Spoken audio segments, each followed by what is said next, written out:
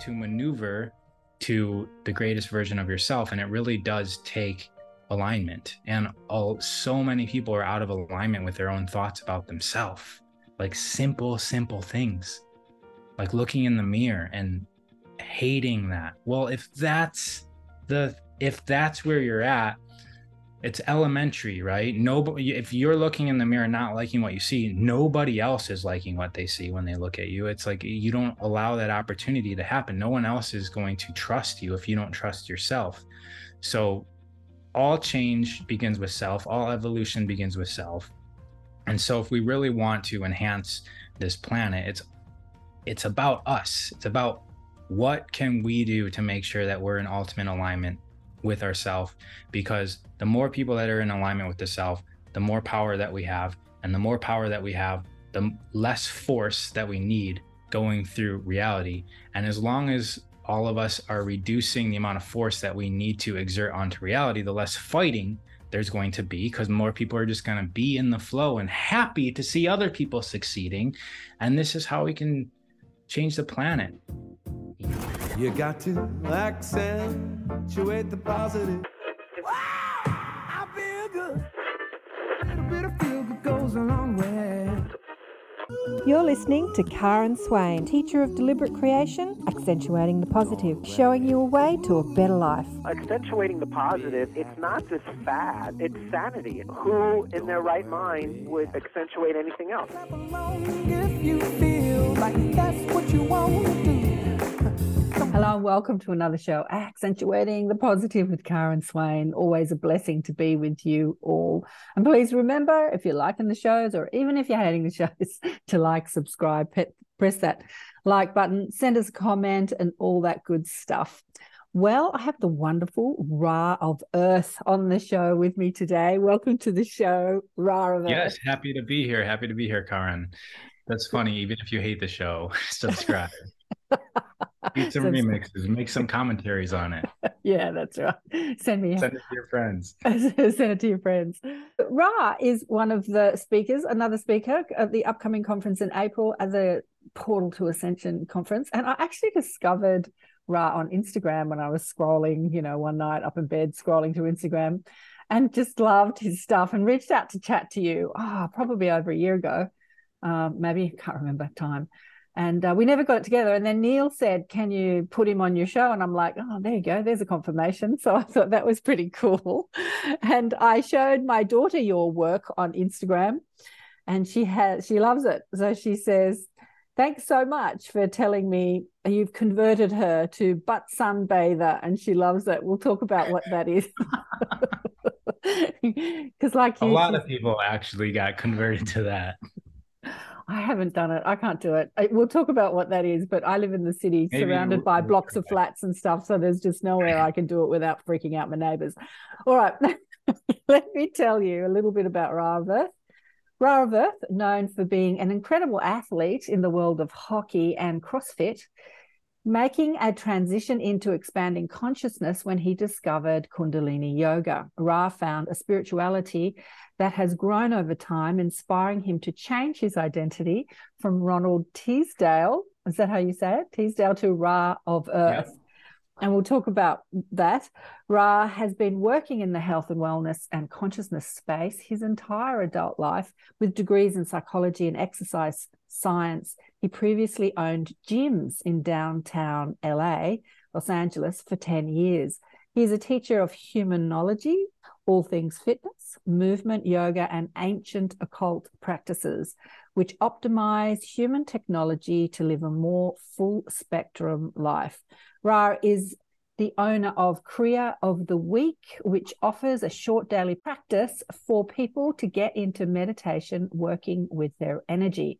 It is based on an accumulation of teachings from his many years as a gym owner and a lifetime of competitive athletes, studies in psychology and multi-dimensional energetic techniques from around the world. He considers himself to be still a student who is bringing as many people as possible with him for the ride, for the journey, with his teachings, videos, and superfood knowledge. And your website is raofoearth.com. So as I mentioned, my daughter thanks you for you've converted her. Do you want to tell people a little bit about your journey and what your name means, Ra of Earth? That was a pretty thorough bio, by the way. I don't know if I wrote that or what, but that was it's a a lot. combination. I sort of mixed it up a bit, and yeah, I do that with people's bios. Okay. All right. So the name, I guess we'll start with the name. Of course, I'm familiar with the entity known as Ra, and I'm a fan of the books, the Law of One material, the Ra books. I read them all, I would say about 10 years ago. But my name is actually much simpler than that. I was going by Ronnie most of my life. So my birth name's Ronald. I was going by Ronnie most of my life. And I own gyms. And as I was transitioning out of that, I wasn't really feeling like the name Ronnie was well suited. So I went back to my birth name, which was Ronald. And for whatever reason, I spelled the name Ra_Nold on Instagram, as opposed to just Ronald. And I was out in the sun a lot, so there is a little bit of admiration / alignment with the whole energy of Ra. And so my name is Ra_Nold, and Ronald just didn't really feel right for a while. So I got a spiritual name assigned to me, and the spiritual name that got assigned to me was Ravi Chandar. And Ravi means essence of the sun, Chandar means moon. And the person that assigned it to me knew nothing of me like from a physical sense, but they dig into my astrology and apparently look into other dimensions of myself. And that's the name they came up with. So I started introducing myself as Ravi. Again, 6 months goes by, didn't really feel like it was solid. It didn't feel like me. So I just changed. I just was like, okay, Ra is part of every single name. Ronnie, Ronald, Ravi. And so I just chopped off the end of all those names and I came up with Ra. And that's what I introduced myself of. And then the of Earth part is just kind of like the Instagram handle. And it's essentially like I am of Earth, right? That's what I am. And I discovered a lot owning gyms, a lot of other stuff besides what goes on in the walls of the gyms, and the power of the 5 elements, light, earth, water, air, ether. And so I was always outside. And so I really connected with nature. And so Ra of Earth became my Instagram handle. And then I actually ended up changing my gym name. So now my business name is Ra of Earth. So it's officially like a business entity name as well right now. So that's how the name came. Well, fabulous. I'm sitting here thinking I could change my name to Car of Earth. You can. Because just before we started the recording, Ra asked me how to pronounce my name, and I said Karen, not Karen, which many people ask. And I said K-A, I've got the capital K and A. The Egyptians, right? The Egyptians called the soul the car body. Yeah, the part of us that reincarnates, that continues to reincarnate, it's called the car body. And of course, the R sound is the sound of the heart chakra, according to sound people that sound the different chakras. So the R, the Ra, the Ka is the sound of the heart chakra. So yes, Ah is Allah, God, Amen, Aum, right? It's that sound, but it's the Ka part of your name, that's very percussive. Duh, like duh. That actually sends that, like this area right here is kind of like a drum. And when you do that percussive sound, it actually does send the sound down to your heart, and you are expressing Ka from your heart. And Ya, that's going up. So that sends the energy up. So it's still the Ah. So vowels are the primordial sounds, the vibrations of the universe, and then the consonants shape and direct those vibrations. And Ma, so now my mouth is closed. And that means everything's going where? All the way down to the belly. That's why babies say mama, madre, mom. It's not we listen to the baby, and that's where that word came from, because the baby's soothing the stomach. It's like hungry. So it's when it's hungry, it's ma ma. It's making the vibrations go down and soothe the stomach. So that's a little bit about, I know you didn't ask about it, but you started the subject. So I'm just adding a little bit more on technology of sound, because sound actually does have meaning, and they're not just symbols as they are in the English language. They're just kind of like symbols, but the really, really, really old languages, the vibrations of the language actually represent the thing. But I don't really know much more about how that works. I know there's people that know a lot more than I do on that. Oh, that's fascinating. That's absolutely fascinating. I've never, never thought about the babies. Da, they go mama. What about da, da, da? What's the D do? Well, that's like ka. So that's in the heart as well. So it's percussive. It's kind of sounds like a drum, duh, duh, duh. So that gets felt in the heart. Wow. Yeah, because we think that they're saying, mummy, daddy, but they're actually instinctively just sounding, aren't they? They're sounding, and it's having resonance within their little baby bodies, aren't they? Right. Yeah. Yeah. Yeah. Da, pa, those are all in the same area. And then if you think about like what do people do when they're elated, right? It's ya, ha, right? Those are very open. Those are opening to the ah sound. Ya, ha, ha, ha, ha, ha. It's all up here, right? Yeah, so it is crazy when you think about it, how just obvious it is. It's fabulous. Bloody fabulous. All right. What are you going to talk about at the Portal to Ascension conference? Yeah, so I'm just given one lecture, and the conference is April 21st to 23rd in San Diego. What I find very interested in, and what I've studied for probably more than I've studied anything else, is the concept of psychology.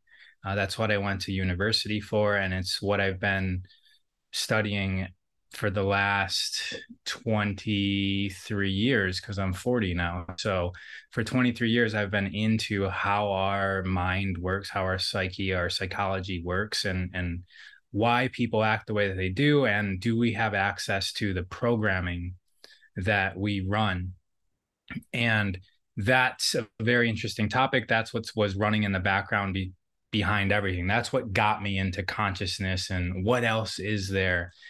And so I'm going to be having some exercises, mostly writing exercises or thought exercises, that people can utilize to, number one, become aware of the psychological programming that they're running, and then also a little bit of tools on how to tinker with our own programming with concepts such as like what we value and self-criticism, motivation.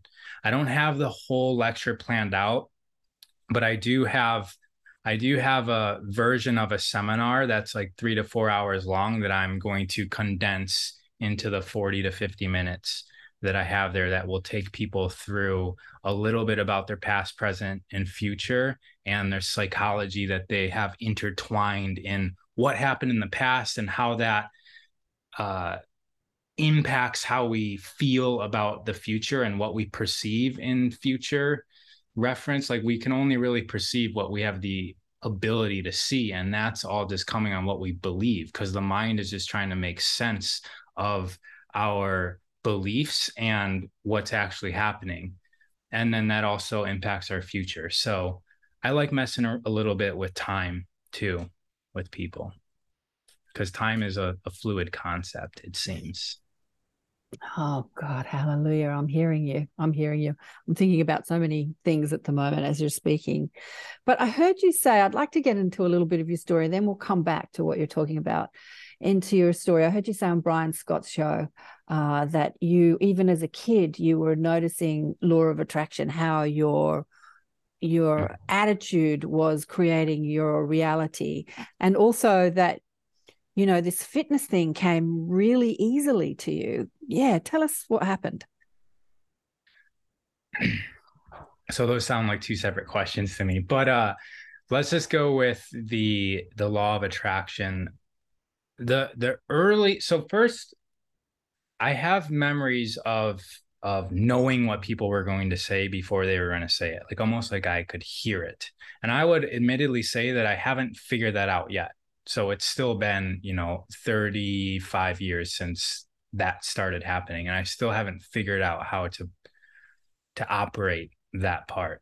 But what I have figured out is that what I'm projecting, what I project out into reality usually gets reflected back to me in the exact way that I project out. And the earliest memory I have of that is riding around my BMX bike and knocking over garbage cans. And I remember one time I knocked over garbage cans, but it was almost like it was an amplified sensation of this is wrong. Because sometimes as a kid, you're doing stuff that is wrong, but you don't really have awareness of it, right? You're messing things up just constantly. But I remember this one particular time, I remember thinking, I shouldn't be doing this. This is wrong. Like I had awareness that this was inharmonious to life and even myself. And I knocked over the garbage can, and then immediately my tire kind of like hit the road, the area in between the road and the dirt, twisted, and I flipped over my handlebars, fell down. And I was just like, did that happen because I have some sort of like control or manipulation of the events that are happening? Because I definitely was having the intent to hurt or harm. And then that's exactly what happened to me. And so that would happen every 6 months, every year or so. I would, be knocking over mailboxes with my hockey stick while hanging out my car window and miss a mailbox and like bash my car and be like, I meant to hit the mailbox, but I just destroyed my own property. How did this happen? And so I just started noticing that like whenever I had a negative intention, negative things would happen to me. And eventually I stopped having negative intentions, right? And then I started realizing that like if I'm washing a knife and I start thinking about like this knife is very, very sharp, I better be I shouldn't cut. And like before I even finish the thought in my mind, I'm cutting myself. And so this was all happening like before high school. And then I started experimenting and was able to do things like one year my hockey team lost every single game except for one. And at the beginning of the next year, I was like, if I have any sort of control, and I don't really vibe with the word control anymore, but I'm using the words that I was thinking back then. But like, if I have any sort of control over all of this, then I should be able to write something down in my notebook right now and it come true. And this was in college, actually. So we lost every single game except for one year. The next year, I write down, we're going to win national championships. And then that year we won every single game except for one and won nationals. And just the feeling of when I was writing that down, it was like beyond experimentation. It was like a feeling of knowing. And that feeling seems to like I've seemed to be able to envelop that. It's beyond words though, but I've seemed to be able to envelop that, and just every single moment of the day is that. It's a version of that. And so that's a little bit about how I started coming into the law of attraction. And then I would say 2005, 6-ish. So after all this has happened, I saw the movie What the Bleep Do We Know? And I think that was the first movie that ever like that was my first exposure to consciousness at all. And then I was like, okay, I'm moving to California and I'm going to open up a gym because that's actually truly what I want. I don't want to stay in Michigan. The weather here is not good. There's not really good food. Nobody cares about fitness. And so I had enough trust in myself then that I could move across the country and just start from scratch and make it work. And I did. And obviously then I started developing all my skills, both in fitness, but all of this was in the background the whole time. So in the very beginning days of my fitness, though, I was at I was at this party in LA, and LA's I mean, I'm sure there's places like this where you live too, but there's a few places in America where it's like a hot spot for people that are wizards. But LA is one of them. And I was at a party with like legit wizardly people that worked for professional sports teams and could do stuff that no, like people aren't aware of is possible. Like one guy, he could just put his hands on you and just suck out the pain and suffering out of your body, and his hand would turn into like a Mickey Mouse sized hand as he was doing it. It would blow up. So you could actually, and then he would do this thing with his thumb, like, and then it would all discharge out. But I'm watching this guy do this, and he put his hands on my stomach, and like his whole face blew up to like literally like this. His eyes were closed in a matter of seconds. And he was doing this with professional sports team.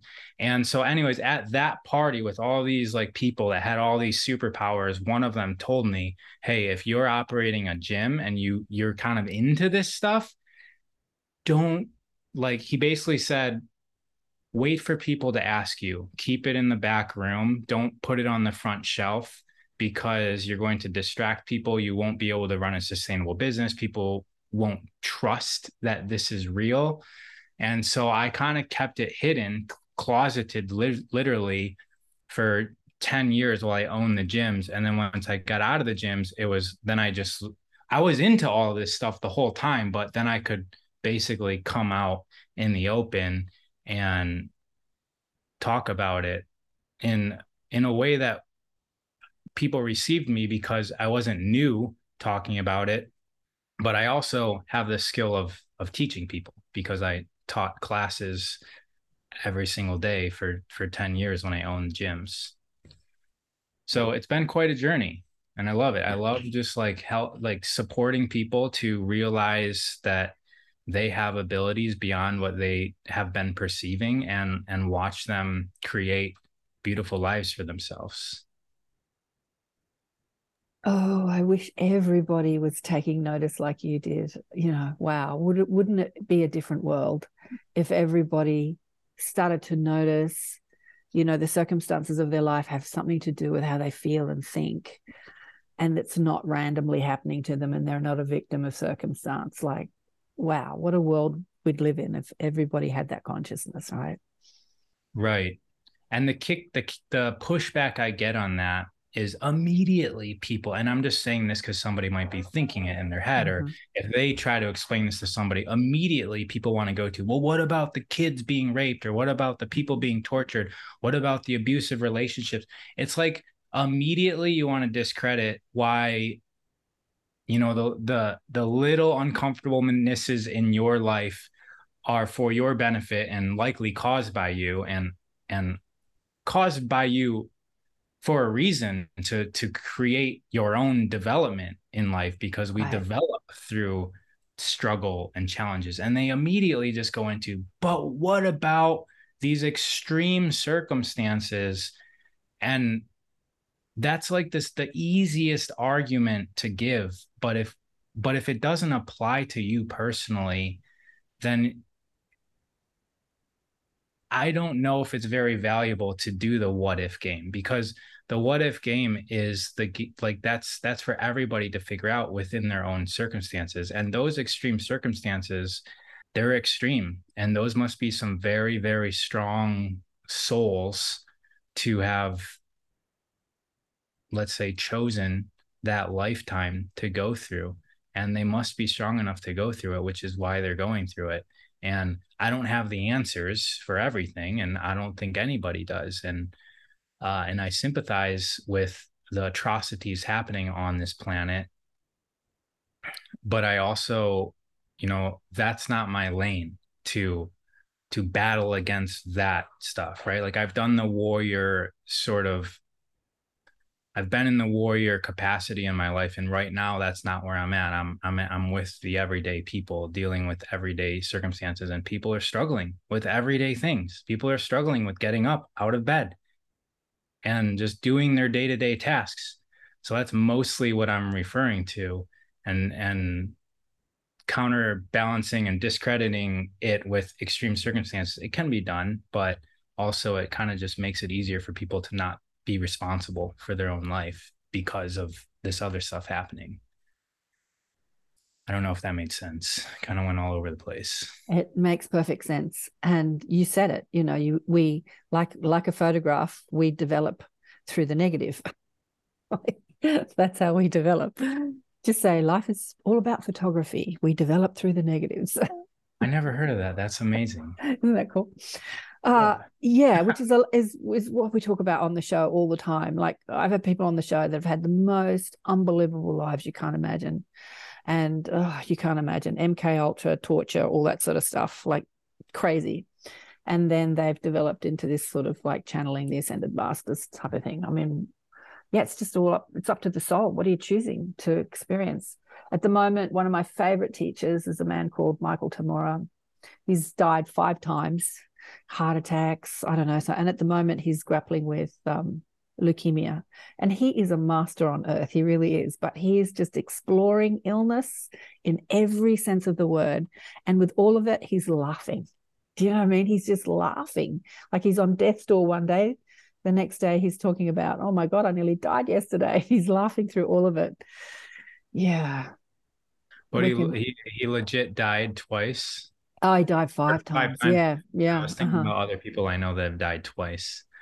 And it's almost like they do have access to something when they go through that, right? Oh, God, yeah. Oh, yeah. I mean, I think the first time he was with these enormous beings of light, call them angels, whatever they said they were, and they're all patting him on the back saying, oh, you did a good job. You don't have to go back. You fulfilled all that you wanted to achieve in this lifetime. And he said, oh, cool. And then he said the next question was, would it be more beneficial to humanity and what's happening on the planet right now if I stayed in the body or if I helped from this side? And he said, resoundingly, they all said, in the body. So he said, send me back. So, yeah. Yeah. Well, thank you to him. Well, thank you. In the body is where it's at. Right. And, speaking of bodies, your body, when I listened to you speaking on Brian Scott show, you were talking about how exercise and competition just came really easily to you. You didn't really sort of struggle and train and sweat to achieve amazing goals. Do you want to speak about that? Now I see how it's connected.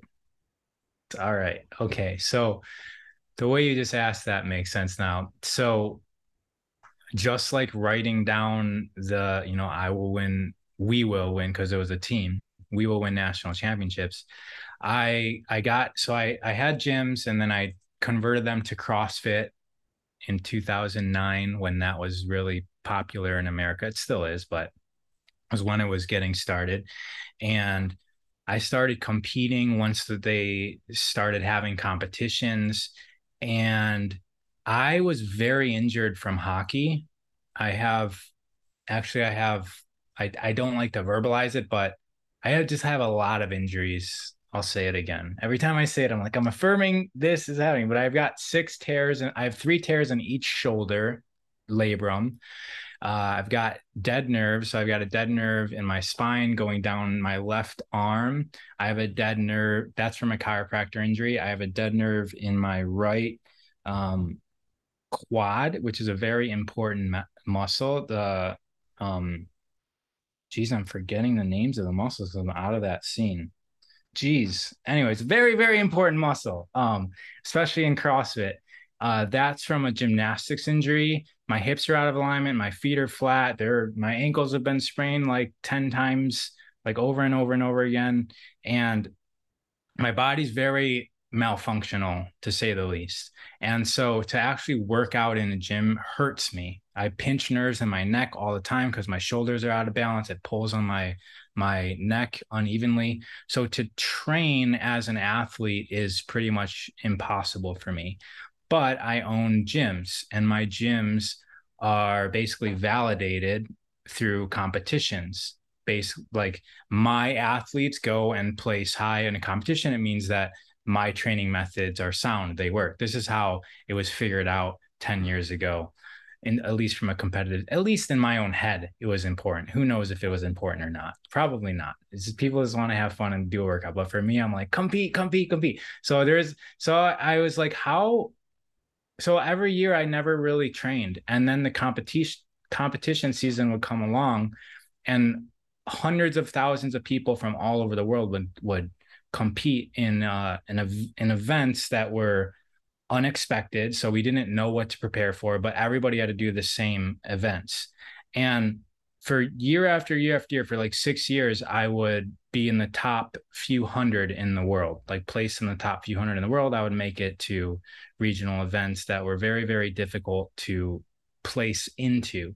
And this would be after me not touching a barbell since the last year's events. So I wouldn't be training all year while all the competitors that I was competing against were working out from the time they get up to the time they go to sleep.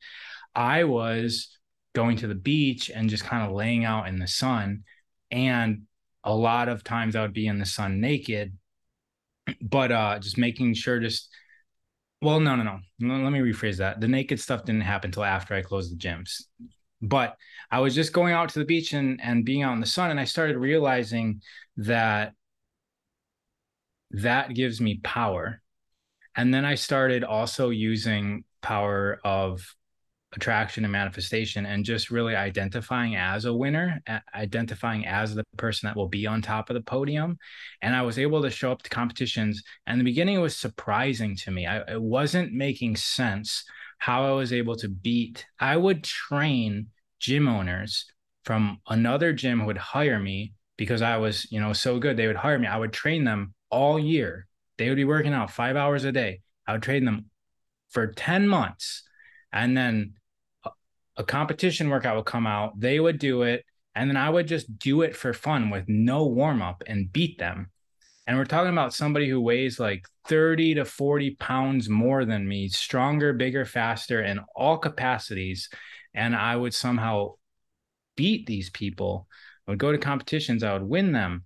And it didn't make sense to me. And so the manifestation thing was part of it, but I really was like, what else is there? And I started realizing over years that there must be some other power source that I'm getting access to. And that's where I started discovering research and a lot of information on the power of the sun, the power of grounding, the power, like what water does, the fourth phase of water when it goes into the body, breath work.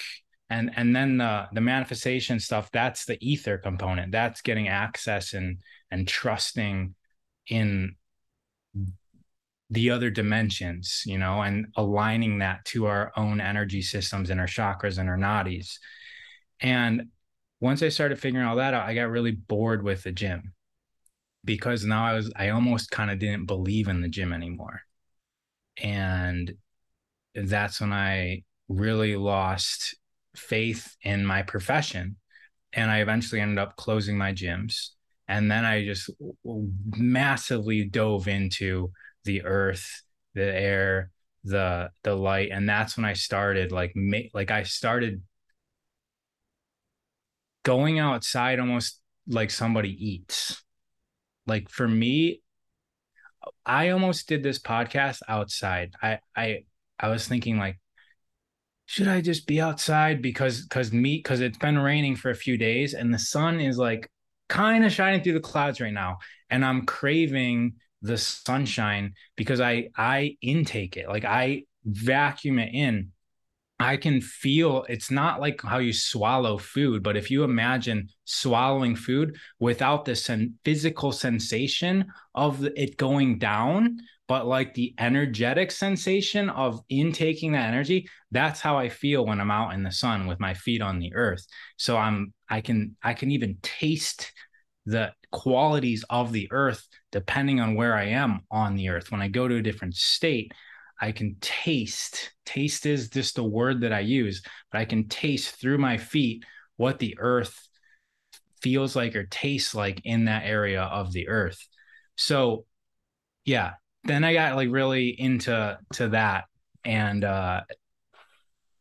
then I kind of came back to reality and became a productive member of society, because that can really take up a lot of time, just sitting outside all day long and being under waterfalls and traveling around and just being. But it was a cool part of my life. Oh God, it sounds fantastic. Just being, just being. So what I was thinking when I heard you talk before is, okay, maybe he's had a DNA upgrade from his galactic friends. They've spliced his DNA with, extraterrestrial DNA. Why is his body so, like, he doesn't need to train and then he wins all these things? But I think there's a few components going on here, and the whole breath work, the visualization, the sun, and the exercise. You've got to put it all together. You can't just do the.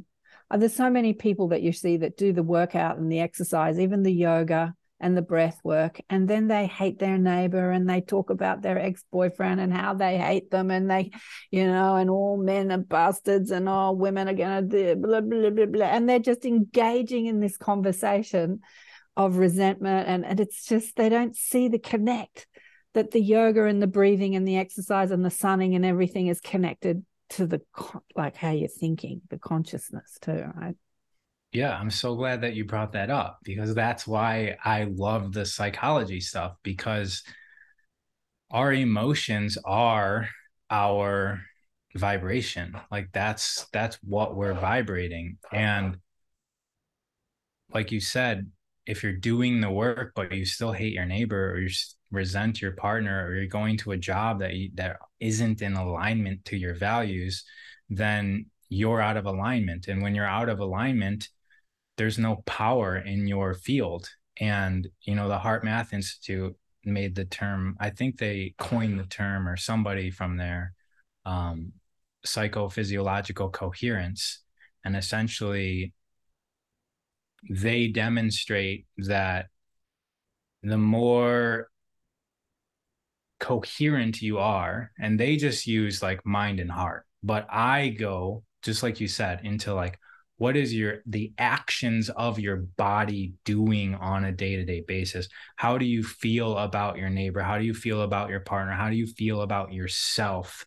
And if the more of that can be in alignment, then the more that the field that's resonating around you is going to have impact in the electromagnetic environment that we reside in, including other people who are also electromagnetic beings.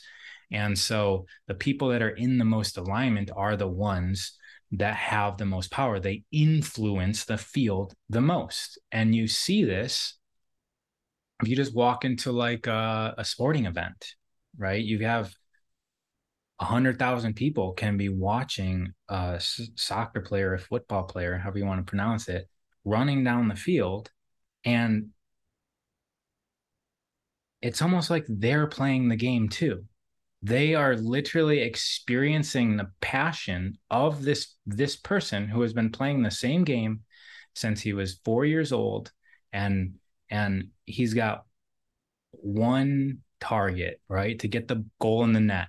And you have hundreds of thousands of people, 100,000 people in the stadium, and millions of people all over the world literally synced with this one person, because this one person is extremely coherent and in alignment. And so this is what I'm talking about. Like if we, and I think what you were alluding to, if we're broken in there, that guy running with the soccer ball is not thinking about, he's not letting the problems of his life get in the way of this moment. And the more that we can practice that, especially in every present moment, and even when we face a problem, a problem's a challenge. It doesn't mean that it shouldn't be there. It's an opportunity for you to grow. It's an opportunity for you to witness maybe something needs to be recalibrated. Then the more, impact we're going to have in society. And you can be somebody who others are shaping reality around, their reality around. Like people watch somebody on a TV, or people become your customer because they're enrolled into your vision, or reality starts to, put the puzzle pieces together for you to maneuver to the greatest version of yourself. And it really does take alignment. And so many people are out of alignment with their own thoughts about themselves, like simple things, like looking in the mirror and hating that. Well, if that's where you're at, it's elementary, right? Nobody, if you're looking in the mirror not liking what you see, nobody else is liking what they see when they look at you. It's like you don't allow that opportunity to happen. No one else is going to trust you if you don't trust yourself. So all change begins with self. All evolution begins with self. And so if we really want to enhance this planet, it's about us. It's about what can we do to make sure that we're in ultimate alignment with ourselves, because the more people that are in alignment with the self, the more power that we have. And the more power that we have, the less force that we need going through reality. And as long as all of us are reducing the amount of force that we need to exert onto reality, the less fighting there's going to be, because more people are just going to be in the flow and happy to see other people succeeding. And this is how we can change the planet. Just focus on, and it's not a selfish thing. It's a self-fulfilling, it's not selfish. It's like it's fulfill yourself, put the life jacket on yourself first before you help your neighbor. Because if you have a broken life vest and you're trying to take your skills of a broken life vest and you're putting broken life vests on other people, it doesn't really help them that much. We can go on all day about that, but yes to it. Oh, beautiful. I was just thinking, that the work you're doing with yourself is working. When you can see somebody achieving something, they've fallen in love, they've won the lottery, or some desire that you have, and you can be genuinely happy for them without feeling lack of yourself. Like, oh, I wish that would happen to me. I wish I fell in love. Oh, I wish I had that. Like if you can genuinely still extend that joy out, it's like, wow, because you are me and I am you and we are one. So if you're having a good time, I'm having a good time. Yeah. I think what you're describing is pride, right? Like if you're only happy when you're doing well, that's pride. That's not really happiness. That's like, I won. And then when somebody else wins, your pride is now not expressing. And so there's anger and resentment happening. And so you're not, because you win and you're what you think is happy, it's not really happiness, because it wouldn't go away if somebody else win. If it was, it's more of like pride, which is right above anger. You know what? There's an organization that uses pride. It's called the military. The military uses pride to sign up young men, and that's when they're very, very prideful. And they even use it in their tagline. I think the Army, the U.S. Army, uses like, Army pride is their tagline.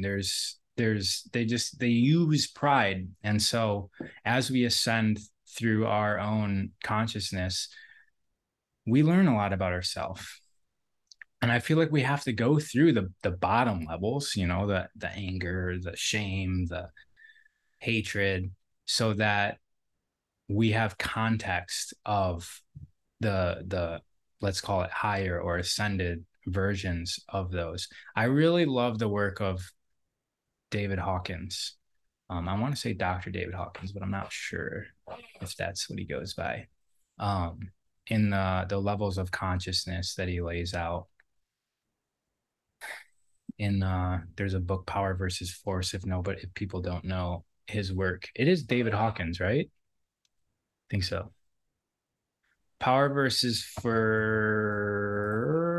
is David Hawkins. It is David Hawkins. Cool. Yeah, it's a brilliant book. Someone asked me to read that years ago, but it's a brilliant book. I also want to say one thing. you said like, do I have some sort of activation or DNA upgrade? The thing with me is that all of this stuff I talk about, I had to experiment because I don't really experience it. I know lots of people that are like psychics and have all these access to other dimensions or their past lives, or they died and crossed over the other side, or, you know, whatever it is. There's lots of people that have these abilities. I feel in my heart, what I feel is that I spent my entire childhood, I spent 20 years as a hockey player. And most of that time when we could start being physical, my role on every single team was to hurt the other team.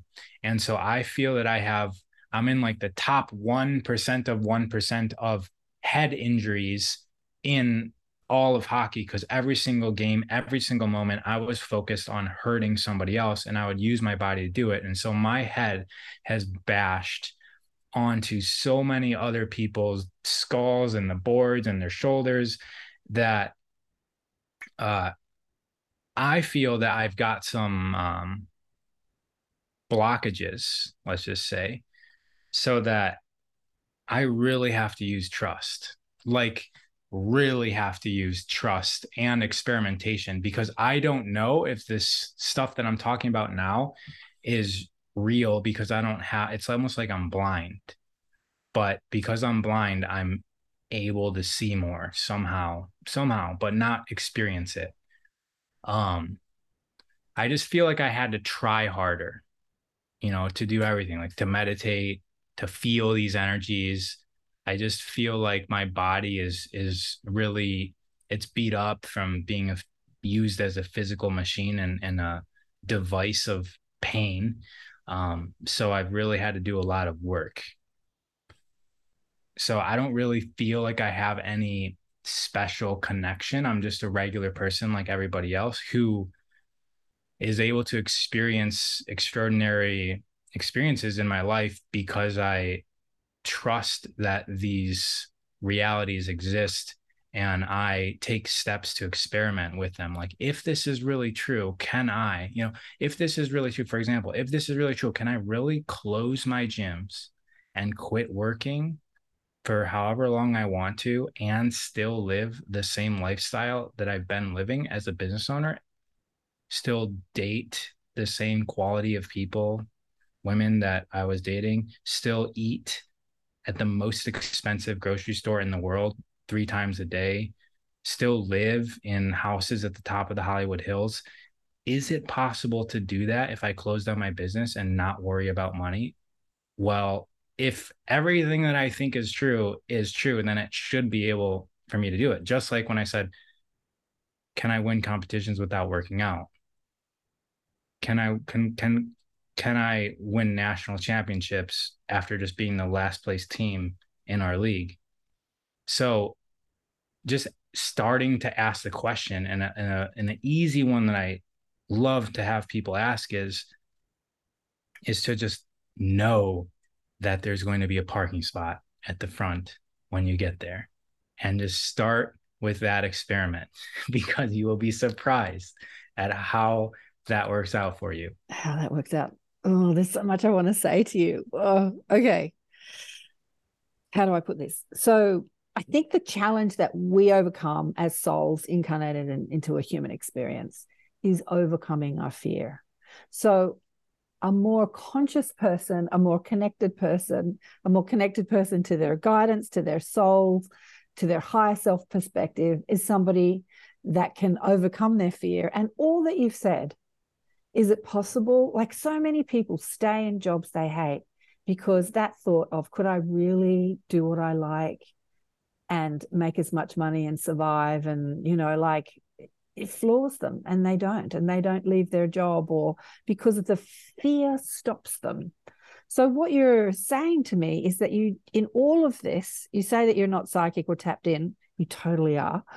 But in all of this, you didn't let fear stop you. I think I'm really good at handling fear because I was a very small person playing in a sport of hockey where everybody else was bigger than me. And I had to deal with fear of physical harm every day. I played hockey every day. And being the smallest guy in the ice, I had to deal with fear probably more than I had to deal with any other emotion. Fear and trust, trusting that the universe or life has got your back. It's this survival. It's base chakra stuff. It's like survival. If I leave a job that's paying me so that I can survive, pay rent, eat, whatever, go out and party, will I be able to survive? Because the narrative is don't give up your day job. That's the narrative. Like, don't follow your dreams. Don't give it. You won't survive. You won't make it. Don't go out to Hollywood and become a star. It's not going to happen. Don't try and be a singer. Do you know what I mean? Like, that is a really strong narrative in our collective consciousness, and that fear grips so many people. And so it's overcoming fear and trusting that the universe has got your back. Like all spiritual teaching says, God loves you, however, whatever religion or spiritual, it's like, you are loved. There is so much love here for you. And it's trusting that that's true. Trusting that. Right. I mean, some have said that love is what permeates all of the universe, right? It's the flow of energy, and fear is the blockage of that flow, right? So fear can be seen as quite literally the opposite of love, right? So a lot of people think anger or hate is the opposite of love, because we say, I love this, I hate that. But really, fear is what stops us from experiencing love. Fear is the opposite of love. It's what blocks us down. And it's definitely, as humans, as animals, we are programmed to keep ourselves alive. So fear is a very strong emotion to keep us safe, right? If we didn't have fear, we would cross the street and get ran over by a car.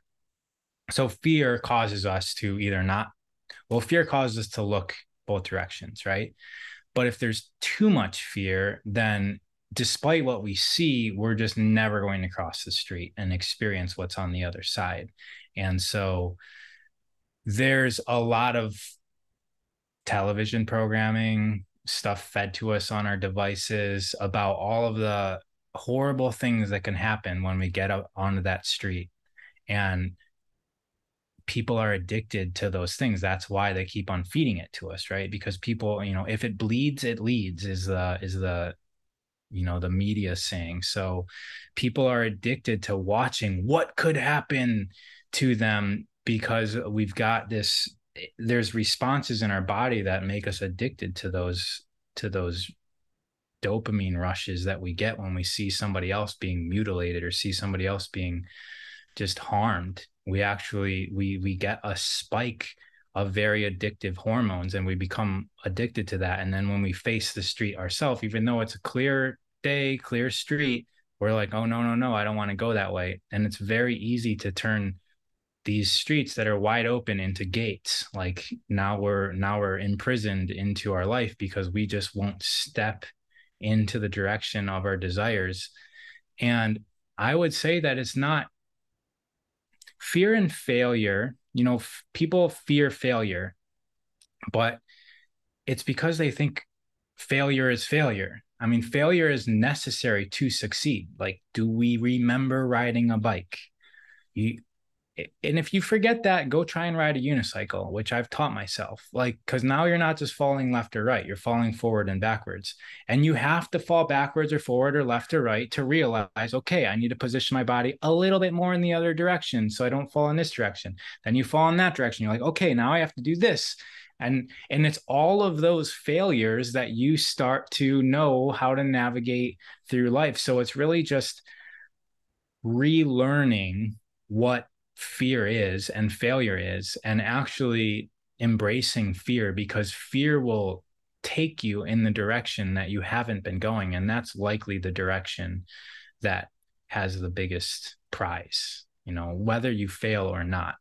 That's saying, right? What you seek is in the cave that you fear the most, something like that. I don't have everything memorized. Oh, wonderful. So as I tune into you, what I feel is like your purpose here on earth is, because like everyone is, like, we're so body focused especially when we're younger, not so much when we're older, because the body gets old and, we're not so sort of into the pride of looking good and winning competitions. But when we're younger, we are. I really feel like, you're capturing that audience, that younger audience that is sort of like health and body focused, and bringing them into the consciousness space, because that's what I feel like you're doing, because you've had all that gym and competition background, and now you're openly speaking about Kundalini and activations and law of attraction and everything. What do you think? Do you feel like that's what you're doing? Yeah, I mean, I feel like that was, I felt available and capable of doing that, because there was a point where I had to switch my brand. Anybody knew about me was that I exercised very, oddly. Even when I exercised, because I couldn't really train, I would just do weird. I would ride a unicycle or play on slack lines. I wasn't really doing training. I was just playing with stuff, climbing trees. And so, yeah, just weird stuff. And then I started talking about being able to design your reality. And I felt like I could put it in a way that people could digest.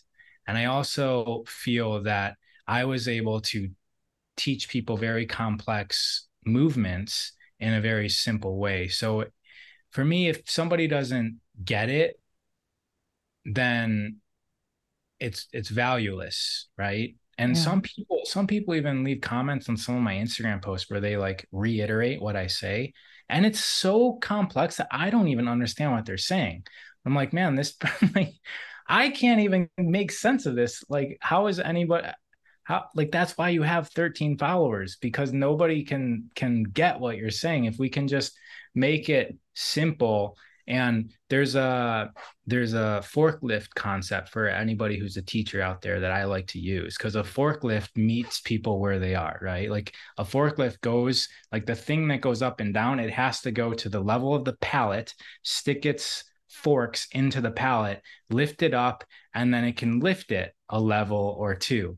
And so when we're speaking to somebody, we can't be speaking about time not existing if that's a concept that they've never considered, and they're still afraid that they're whatever. Yeah, so you lose people. As we say where they are. Yeah, life is an illusion. They're like, what? Right. Yeah, like we can't, like, so even if it makes so much sense to us, we really, it's the same. Like right now I teach sales to people, and everybody just wants to talk about, this is so good, this is so good. We have to learn about the people, and that comes by asking questions and listening. And so we meet the person where they are, whether we're educating them on this stuff, we stick the fork in there, and we, from that point, lift them up one level or two if they can handle it. But we can't be talking at level 13 if they're at a level 2. So that's the important part of teaching, is that we have to really know our audience. And it gets more dynamic on social media because you're kind of speaking to a camera lens and you don't really know who's out there. But well, this is true. But also your vibe is going to attract your tribe too. So you're going to attract people, even if they don't understand you, they are at your level. This is what I found of 30 years of teaching. Even if they don't understand, like some friend of a friend sent someone to me and I'm like, I had no idea who this girl was. And I found myself going there. And I said, have you heard about these concepts I'm talking about? And she goes, kind of, not really. My mum talks about it with David and blah, blah, blah. And it's like, but there is a level of attraction of what you have to offer. People want, even if they don't understand it. So yeah, it works. You can start at their level, but you can lift them really quickly, is what I found. You can lift them really quickly because they're ready for you. They're like ready for you. And if they're not ready for you, then they're not listening to you. They're listening to somebody else that's talking at a different level. Yeah. But I want to get into sun and hair and skin before we go. Because you're someone that has beautiful long hair, and so you do grow your hair. Let's talk about the 3 levels of this is something I studied as a naturopath, and I heard you talking about it on Instagram. I'm like, yes, he's got it. The 3 levels of endocrinology, like when the embryo is forming, the 3 levels of the nervous system. Do you want to talk about that? Isn't that amazing? Because it's right in front of our face. That's what I found. So I had to reteach myself science. There's some things that were blatantly, let's just say, if they're saying blue, then there's some things that are like blatantly red, even though they were saying blue in the textbooks. But there's some other things that are like, oh, it was taught to us this way, we should know this, but it's not. It's like people aren't like bringing it in. And one of those things is like what the brain and the nervous system actually is. And if you go back to the embryo where the sperm enters the egg, and there's the zygote, and that's one cell, and then that cell divides into 2 cells and 4 cells and 8 and 16 and 32, and eventually you have a clump of cells that are all identical. We can't really build a human being out of that. So those cells separate into 3 different types of cells, which are called germ layers. And please correct me if I'm wrong, because I'm not. You probably have more study on this than I do. But the reason why I started learning about it was how the body's connected. So there's a book called Anatomy Trains, which talks about this.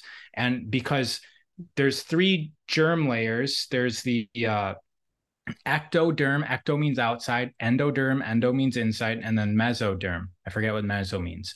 But the mesoderm is our muscles and bones. They end up being, those cells on that germ layer end up being our muscles and bones. The endoderm ends up being our digestive system, and the ectoderm ends up being our brain and our nerves. And I'll explain how it becomes our skin and our hair. I'm just looking for 3 pieces of paper right now to try and do a demonstration, which I don't think I'm going to be able to do. Yeah, I'll do it. One second. So I have my gym bag over there. So I have 3 socks. So if we were to imagine, remember I just talked about mesoderm. So this is mesoderm. Might not be the most attractive demonstration. Then endoderm is our digestive system. And then we got the ectoderm, which is the brain. And the reason why I was learning about it in this book, relearning about it, I should say, even though it was taught to us all in 9th grade, was because what they're saying is that ligaments and muscle and fascia goes through the mesoderm and the other things. And as we grow into a human, we're all connected, is basically the argument they're making and showing and demonstrating it. But right now, what ends up happening is these start to curl. It's not exactly like this, but they start to curl into a ball. And as they curl into the ball, we have the mesoderm, the endoderm, and the ectoderm is right here. This is our brain. The innermost layer is our brain. What ends up happening is the brain starts to wrap around all of it. And so now we got the brain in the very middle, and what was the brain cells also wrap around the entire thing. So now we've got brain tissue, brain cells, I should say, on the outside, even though they're not brain cells, but the things that become brain cells. Then we've got the muscle and the bones. And then in the very middle now, we have both the endo and the ectoderm, the digestive system and our brain. And so what was that wrapping that wrapped it? Like, why did that wrapping have to wrap around? Because that's our skin. That's our hair. So that wrapping was the nervous system wrapping all around our body. So our skin and our hair are extensions of the nervous system. Our eyes also are a part of the brain. They're in the brain. So everything on the outside of our body is an extension of the nervous system. And so everyone can very easily see that when we have the sense of touch, right? Like, of course, there's senses on the outside of our body. That's where our senses are. So that goes into our brain. But there's other things in our skin and our hair that are vital. And one of those things is melanin. And melanin, if you just Google right now, melanin superconductor, melanin is being used in computers. It conducts light. It brings light from point A to point B. And melanin is also on the inside of our body. So it's on the outside of our body. Melanin is what makes our skin dark. It's what makes our hair dark. And there's different types of melanin. And there's neuromelanin. There's melanin in our brain, in our nerves. And so what I have, this is an assumption because I don't have a laboratory where I'm using it, but I am looking at research, but my assumption is that light is coming in and it's being intaken through melanin in our skin, and it's going through our nervous system into our brain. And it's been demonstrated in a book that's called Light Medicine of the Future by an eye doctor. And he simply lays out how the light hits the melanin in our eyes, and that our eyes are both for seeing and registering light. We see this in animals. That's how chickens know how to mate, right? Because the light changing during the day. So every day, our body's registering light through our skin and our eyes. And you guys have heard of things like the circadian rhythm, right? So your body's telling itself when to go to sleep based on light. So this is not far-fetched. This is all, we should all know these terms. So in this book, he talks about how the light goes into our hypothalamus and eventually meets in the pineal gland. What does the pineal gland do? The pineal gland produces melatonin. What does melatonin do? Sometimes I get this screwed up because it's melanin, melatonin. Melatonin, and they sound similar, probably for a reason, right? Melatonin gets released by the pineal gland when we sleep, and we experience it as dreams. But that's deep sleep. Melatonin goes through our body and recalibrates all of our tissues, all of our cells. So the information from the sun is coming in, and it's being converted in the pineal gland to the stuff that goes and makes us new again. All right? So we're following there. So we can optimize this process by being out in the sun as opposed to indoor underneath artificial light, which does not have the full spectrum of sunlight. So the information coming into your eyes from your screen is much different than the information coming into your eyes from the sun.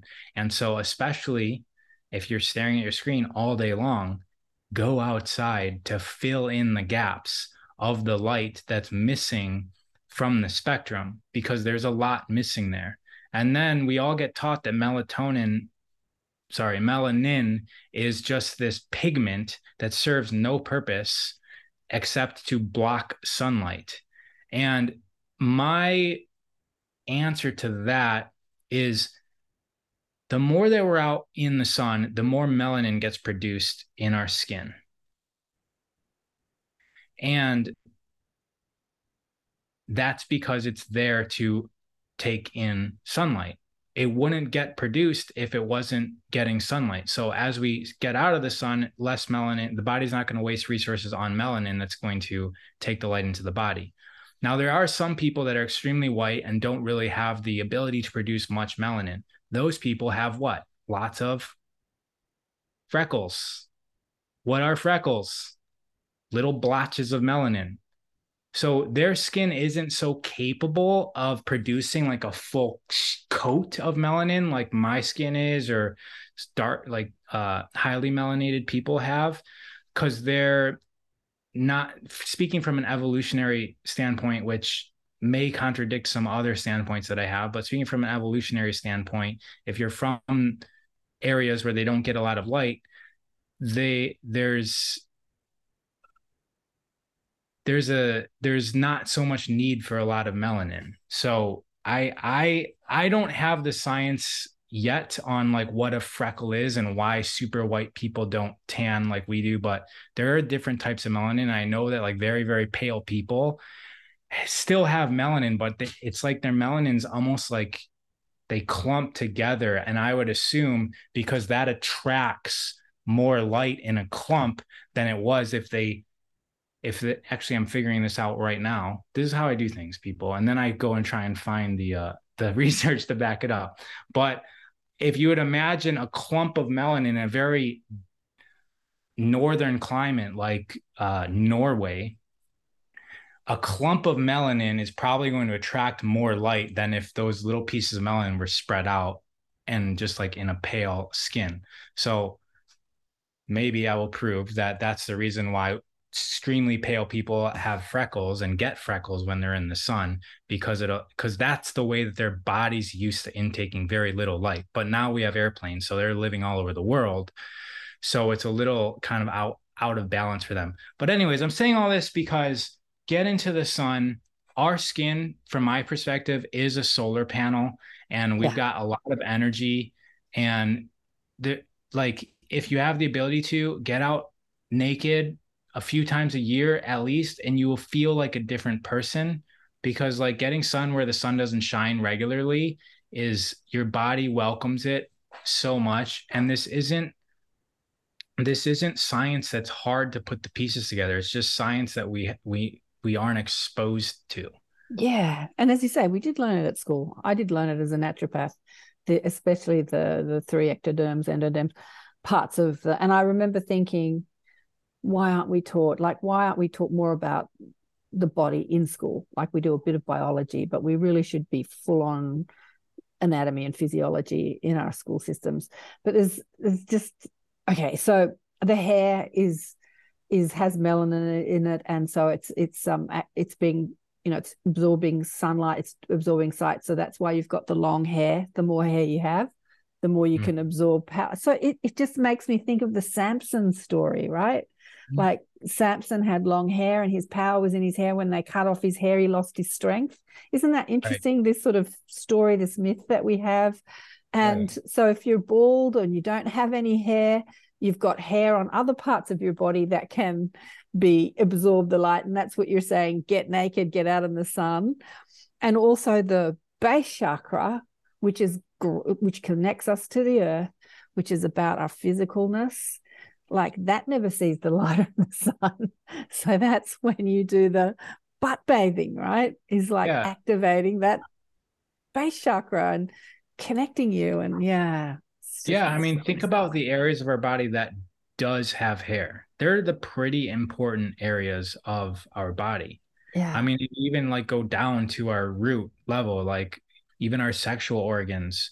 Like if you're so, and then even our perineum, like there's hair in these places. These are like strings attracting light. And then if you're mating and going through the process of sex, like let's say beyond mating, that's like, if you imagine hair as like wires, they're like transferring information, and there's an energy arc that can be produced through, obviously, like the penetration that happens skin to, the skin to skin, but also like the hair serves a purpose. There's hair on our legs.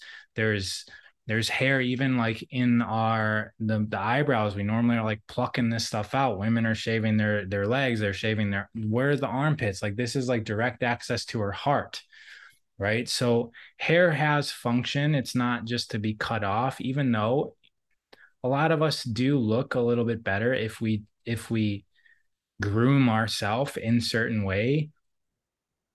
But to not know one time in your life what you actually look like without grooming yourself, I feel like that could be a regret that comes up when you're 80, 90, 100 years old, when the stuff that matters to you now doesn't matter to you then. Like, I would just encourage everybody, like, because I used to have my mustache down to the bottom of my chin right here, and I barely groomed it. But when I looked into the mirror, when we were talking about alignment, like a sensation of, this is how I was designed, exactly how I was designed without me intervening at all. It's a great feeling. And I know that other people sense that within me and within other people who are also living that same way. It's not something that we have to do our entire life. I eventually shaved just a few months ago for the first time in 5 years. My hair might not be on top of my head forever. But it's been 7 years, and like, I just invite everybody, like, let it all go for a year at least. You get to see yourself beyond society's version of you. I'm thinking about this so much more in depth than I have ever before. Like, I'm thinking about animals covered in hair, right? How strong they are, how physically fit and strong they are. I'm thinking about as we age, we lose our hair everywhere. Like, you're not old, you don't know, but as we age, we lose our hair everywhere. Women on there, like, I don't shave my legs anymore. I don't have hair on my legs. Like, we just, everywhere we lose our hair. And as we lose our hair, we lose physical stamina and strength too. It's so interesting. It's just so interesting, the whole correlation of hair and physical vitality. Yeah. Yeah. Interesting. Yeah, I like that. It's a representation of what's going on the inside, right? Yeah. And then when it comes to like being authentic, people are like, oh, I can't do that. Like, think about going into a forest and looking at a tree that was all gnarled and, crooked, and nobody looks at that tree and says like, that's an ugly tree. Like, we don't look at animal, like, your uniqueness is what makes you beautiful. Like, that's it's you. And when we can learn to love ourselves as we are, it's going to make it a lot easier to love yourself in all areas. Yeah. So for people that don't have as much hair as you, like, I'm thinking of men that have gone bald, or people that are older and they've lost their hair, getting out into the sun naked and exposing the underbelly of their body to the sun is a way of regaining that physical vitality, like, because the skin and the hair are the same thing. I remember Deepak Chopra said, speaking about this concept of which is it? Is it the ectoderm, which is the ectoderm? If you get a brush and you brush your skin in the shower, or you brush your skin, you activate your nervous system, you clear your mind becomes more online, it becomes more clear, more present, less, by brushing your skin, like activating the skin. Yeah. Exactly. Skin brushing is amazing too, because it's got a little bit of pain in it, and it's sharp, like you feel it, but it goes away after you do it a few times. It stops being so painful, but it definitely, and even your hair holds in a lot of energy. And so washing it, even just with water, it does wonders. Like, that's why waterfalls just feel so good, because the water is just, it's like it's just cleaning the energy from your body. So that's like getting in a river feels different than getting in a lake, for that reason, that it's like one directional flow. It's just pulling everything out of you and refreshing you with nature, essentially. And a shower is essentially a waterfall to a degree. But what you were saying about, like, if you don't have hair, like, I like to use the concept of a vacuum. And I learned that from Mantak Chia. I was in a small room with him, and he was teaching us how to breathe in through our bones. And he was using the concept of a vacuum. The less that we breathe in through our mouth and nose, the more that we can pull in energy through our fingertips and our toes and spiral that energy into our bones. He was calling it bone breathing. And I use that same concept. Like, for instance, if the sun isn't out for a while, like, there's sunlight in everything. So, like, am I able to extract the green spectrum of the light from the leaves that I see? And we can notice the gaps that we have inside of us, and pull energy from these like, we can pull energy if we notice that if there's a gap. So when we do go out into the sun, as opposed to, most of the time we're looking at everything like a masculine way, like looking into things, looking at things. It's like, what can I do to reality? If we can open up and be more receptive, almost feminine, and we start noticing how we can receive things like sunlight, things like earth, and we pull it into ourselves, I found a lot of luck in that. So I wouldn't want anybody to be discouraged because they're going bald. Like, just pull in energy from, like you said, from other areas of the body through your skin. But if you actually are witnessing and focusing on it's the void. That's the word I'm looking for. I'm looking, and I keep on looking this way because there's trees and there's birds dancing around in the trees right now. But there's, if we actually do notice the void, that it can actually help us fill it with light, which is an interesting concept. Fill the void with light. Oh, honey one, it's been fascinating. We could chat about this stuff all day. There's just so much to talk about. So tips: get that butt out in the sun, brush your skin if you haven't got any hair, grow your hair. I'm just thinking about people like me who take the melanin out of their hair. Maybe I shouldn't be doing that, leaving the melanin in. But I have to say, isn't it interesting? Like when I grew up, always running around with bare feet in the sun every day, I remember the narrative starting, the sun is bad for you. You're going to get skin cancer. Like we used to slather ourselves in oil and lie on the beach all day. And then probably when I'm a young adult, the narrative start, don't do that. And the baby oil disappeared and the oil, and like, don't go out in the sun. Everyone's covering them. And so the whole fear around the sun started. You're going to get skin cancer. I remember my mother did get skin cancer, and she said it was because she liked to be in the sun all the time. But you know what? She had a lot of emotional trauma going on. Was it the sun or the emotional trauma? I mean, please. Did she use a lot of sunscreen? Look, I don't remember. She died a long time ago. She died of cancer when she was 50. And that's like over 40 years ago. So, but there was just a lot of dysfunction in her life. I don't think it was the sun that killed her. But this is the narrative that we've been given around the sun, you know, this fear of, like I go to the beach here in Sydney and I see people neck to toe covered because, you know, with these skin suits, because they don't want to get the sun on their skin. They don't want to get burnt. They don't want to get skin cancer. So what you're saying is the complete opposite. And I totally agree. When I'm out in the sun, and I have a suntan and I'm touching the earth, I feel so much more vital and alive and healthy than sitting inside, under lights all day. Because I do sit inside a lot. And definitely people shouldn't be getting sunburns ever. So we're able to travel. We're like a global species, so we're able to travel to maybe where our body's not adapted to. And we do want to take it easy when we go out into the sun, because the sun is powerful. It can burn us, like quite literally. And if you're burning, then that's damaging to the body. But it's really easy to see a lot of the things that they say cause cancer are actually the things that prevent it. Like, and the things that they say prevent cancer are the things that cause it.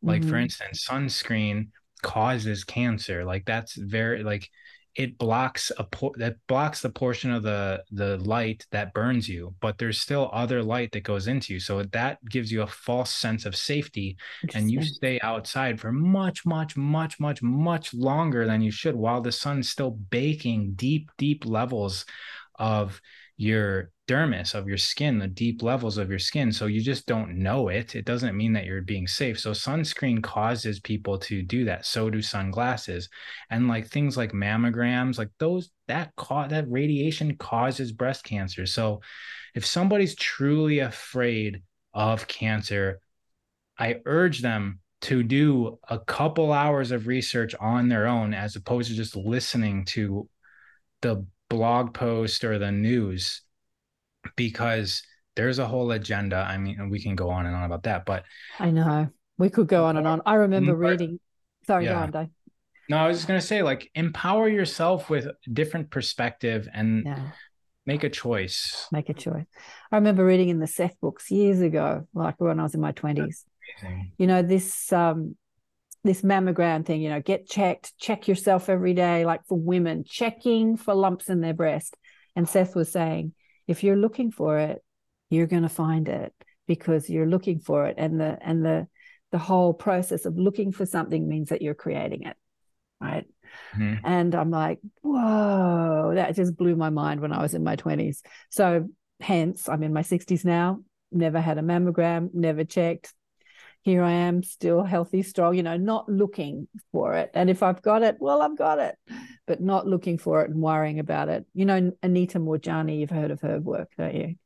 She had a near-death experience, and she became one of Hay House's most sold authors, in that she was a vegan, she did yoga, she meditated, she did all the things that you're supposed to do so she wouldn't get sick, because she saw her sister die of cancer, her best friend, she saw these people get cancer, so she's not going to get cancer. So she got cancer and died.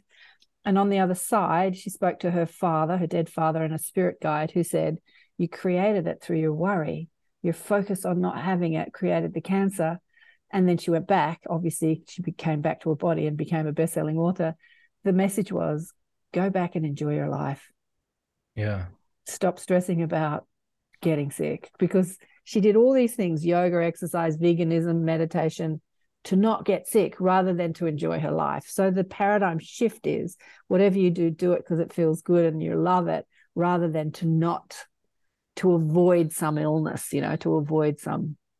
Yeah. I know we got to go, but you mentioned Seth, and I just want to say one thing, that like a lot of what I base my life off of is having a perception of multiple realities, like parallel universes, basically. And I don't really view myself as going through one reality in time, but all of possible reality. Seth calls it aspect realities. Bashar kind of says that we're all like in our own individual bubble and we can peer into other realities. Right. And the Mandela effect suggests that we have all shifted realities and all of these things are different now. And I'm just giving people things to look into. Mandela effect is amazing, because then you can see like maybe where we do put our attention, we actually hop into that reality where this thing that wasn't going to happen is now happening. Right. And that's how I've made a lot of sense of everything, is that I'm not necessarily creating realities. I'm harmonizing two realities where things are a bit different based on where my essence is pulling me towards. It's like out of infinite realities, there's tension. That's what intention means, when we're focused on something. And you can, if your intention is to not get cancer, then you're in tension with cancer. And now you're yourself into. Oh, I love that. Oh, that's an aha moment. If you're in tension, inside there's tension, in tension. Oh my God, that's brilliant. Right. If your intention is to not get cancer, then you're in tension with cancer. That's fabulous. If your intention is to, I know. Because there is no such thing as not. You can't say, hey, don't think of an elephant. Like you're going to immediately think of an elephant. So if you're trying to not get cancer, your intention with cancer, you're intending on cancer. You could be, the invitation is to be in tension with health. Right. And that's like, or joy, or grace, or source, or infinite creative potential. There's so many things that we could be dancing with rather than not getting sick. And well, honey one, it's going to be a joy to listen to you at the Portal to Ascension conference. Wish I could be there. Can't be there. I'm on the other side of the world. Can't get to your country yet, but one day I will. So people that want to meet Ra and see him with his hair out, because you had it out when we started, but you put it up in your man bun, right? And hear more of your brilliant teaching. Check him out on Instagram and all over the place. Have you got a YouTube? You probably have, I think. I do, yeah. raofearth.com. You're on YouTube, Instagram, Facebook. You got it all going on there. Right. And thank you so much for coming on the show. I'd love to continue this conversation, maybe in our Inner Sanctum, which is our group sessions, maybe later in the year. You up for that? Cool. Yeah, for sure. That'd be great. Thank you so much for chatting with us. It was super fun. Honor to be here. Thank you so much. Take care. What a fabulous conversation with Ra of Earth. Yeah, it was great. Because if you check out his Instagram, he's a lot of fun. He's got a lot of fun stuff on his Instagram. And that was a really sort of, I don't know, scientific, sober, informative conversation. Yeah, that was great. I enjoyed that. I really enjoyed that. I hope you enjoyed it too. I think it would be great to hear him speaking at the conference, as I said, the Portal to Ascension conference in April. There'll be many more conferences, I'm sure. And we were just talking about him putting on some courses and groups, doing what I do in the Inner Sanctum. I think he's doing that as well if you want to get in contact with him and learn more about his thing. He's fascinating. I think I found him through the butt sunbathing video. He's got a video on Instagram where you see these three naked guys, you're looking at them from behind walking, and then you see them lie down and spread their legs open. You don't see anything, too rude, I suppose, but they're putting their base chakra in the sun and activating, getting that sun activation. Makes sense, really makes sense. It's like letting the sun in where the sun don't shine, where the sun doesn't get to. It's interesting, isn't it? Yeah. And having that, feeling that vitality. This summer, we've had a very wet summer here in Sydney, I have to say, but when it hasn't been wet, I've made a point of getting out there in the sun because I feel myself aging and I feel the body not feeling good. And I have to say, I have felt more vital this summer than I have for a while. Just getting out there in the ocean, grounding every day, getting into the ocean, being in the sun. It's amazing what a difference it makes on your vitality, on your sense of physical vitality, physical health. Yeah, it really does. There has to be, because I have been very focused in the spiritual, meditative sort of, and I can get very sort of heady, not too grounded. But getting out there and being connected with nature is just so important. It really is. Something I remind myself of every day. I've got to get out there today, get in the ocean before winter hits us, because winter's creeping up on us now. Mind you, I'll be brave enough to still get in the ocean when it's cold. Hopefully. Yeah, let me know what you thought about our conversation with Ra of Earth. I'm going to start calling myself Car of Earth now. Car of Earth. I love it. Anyway, I'm going to go. I'm delirious. What's happening? Inner Sanctum. Who's coming up in the Inner Sanctum? I don't know. You'll have to go check it out. We had the wonderful Jacob Cooper on last weekend talking about all things afterlife, and he had a near-death experience and cognitive reframing. That was a wonderful conversation. Go and check it out. We've just finished that one. And who's coming up? Somebody couldn't do next month, which is April. Sarah Breskman Cosime was booked in. She swapped with Frances Key. She's doing July. Frances is doing next month. Frances has just completed a new book called In the Company of Souls.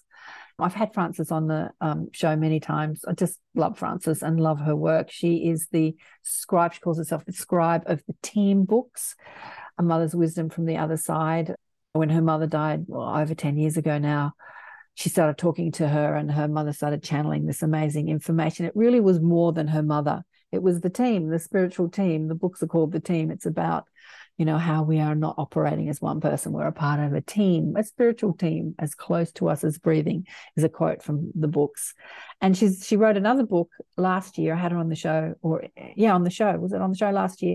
And she's just completed another book, which is stories of her family and friends of extraordinary spiritual contact. It's a wonderful book. So we're going to be discussing that in the Inner Sanctum, and also the team books. Of course, I always love to talk about the wisdom of the team books because I love them. My favorite books, some of my favorite books. So Frances is coming up in April. Yeah, we've just swapped that around. And Kevin Briggs is coming up in May. Love Kevin. Don't you love Kevin? And Sabine Poncelet, who's an animal communicator from Dubai. She's going to get up at 3:00 in the morning to meet us in the Inner Sanctum. And so I hope some of you turn up to make it worth her while. Mind you, it will be live on the platform or it'll be, recorded on the platform, some of it. So yes, I'll get a few people coming up. If you want to see the rest of them, just go to karenswain.com/Inner Sanctum and you'll find the rest. It'll be wonderful. I hope you can join us. And also, of course, I have the Deliberate Creation courses on a Monday morning here in Australia, Sunday night in the US and Canada. There are drop-in classes if you're interested in talking a bit like what we were talking about with Ra of Earth, how we create our reality, our focus, our intention. What are we in tension with? Oh, that was so interesting. And Meet the Spirit Guides courses, where you get to meet your spiritual team, you're part of your team, or your higher self, or your inner being, or higher guidance. Some people see them as galactic beings, some people see them as dead relatives, some people see them as angelic, some people like me see it as like a mob, like a stream of consciousness that doesn't really have an identity, but can, create identity for my linear human mind to latch onto. So yeah, we all do it in different ways. And that is a course that I offer. Well, wonderful. Okay, I'm going to go. Thanks again for listening and watching and sharing the shows and pressing that subscribe and like button, all that great stuff. Remember to check out the book Awakened by Death if you haven't already. See you next time. Bye for now.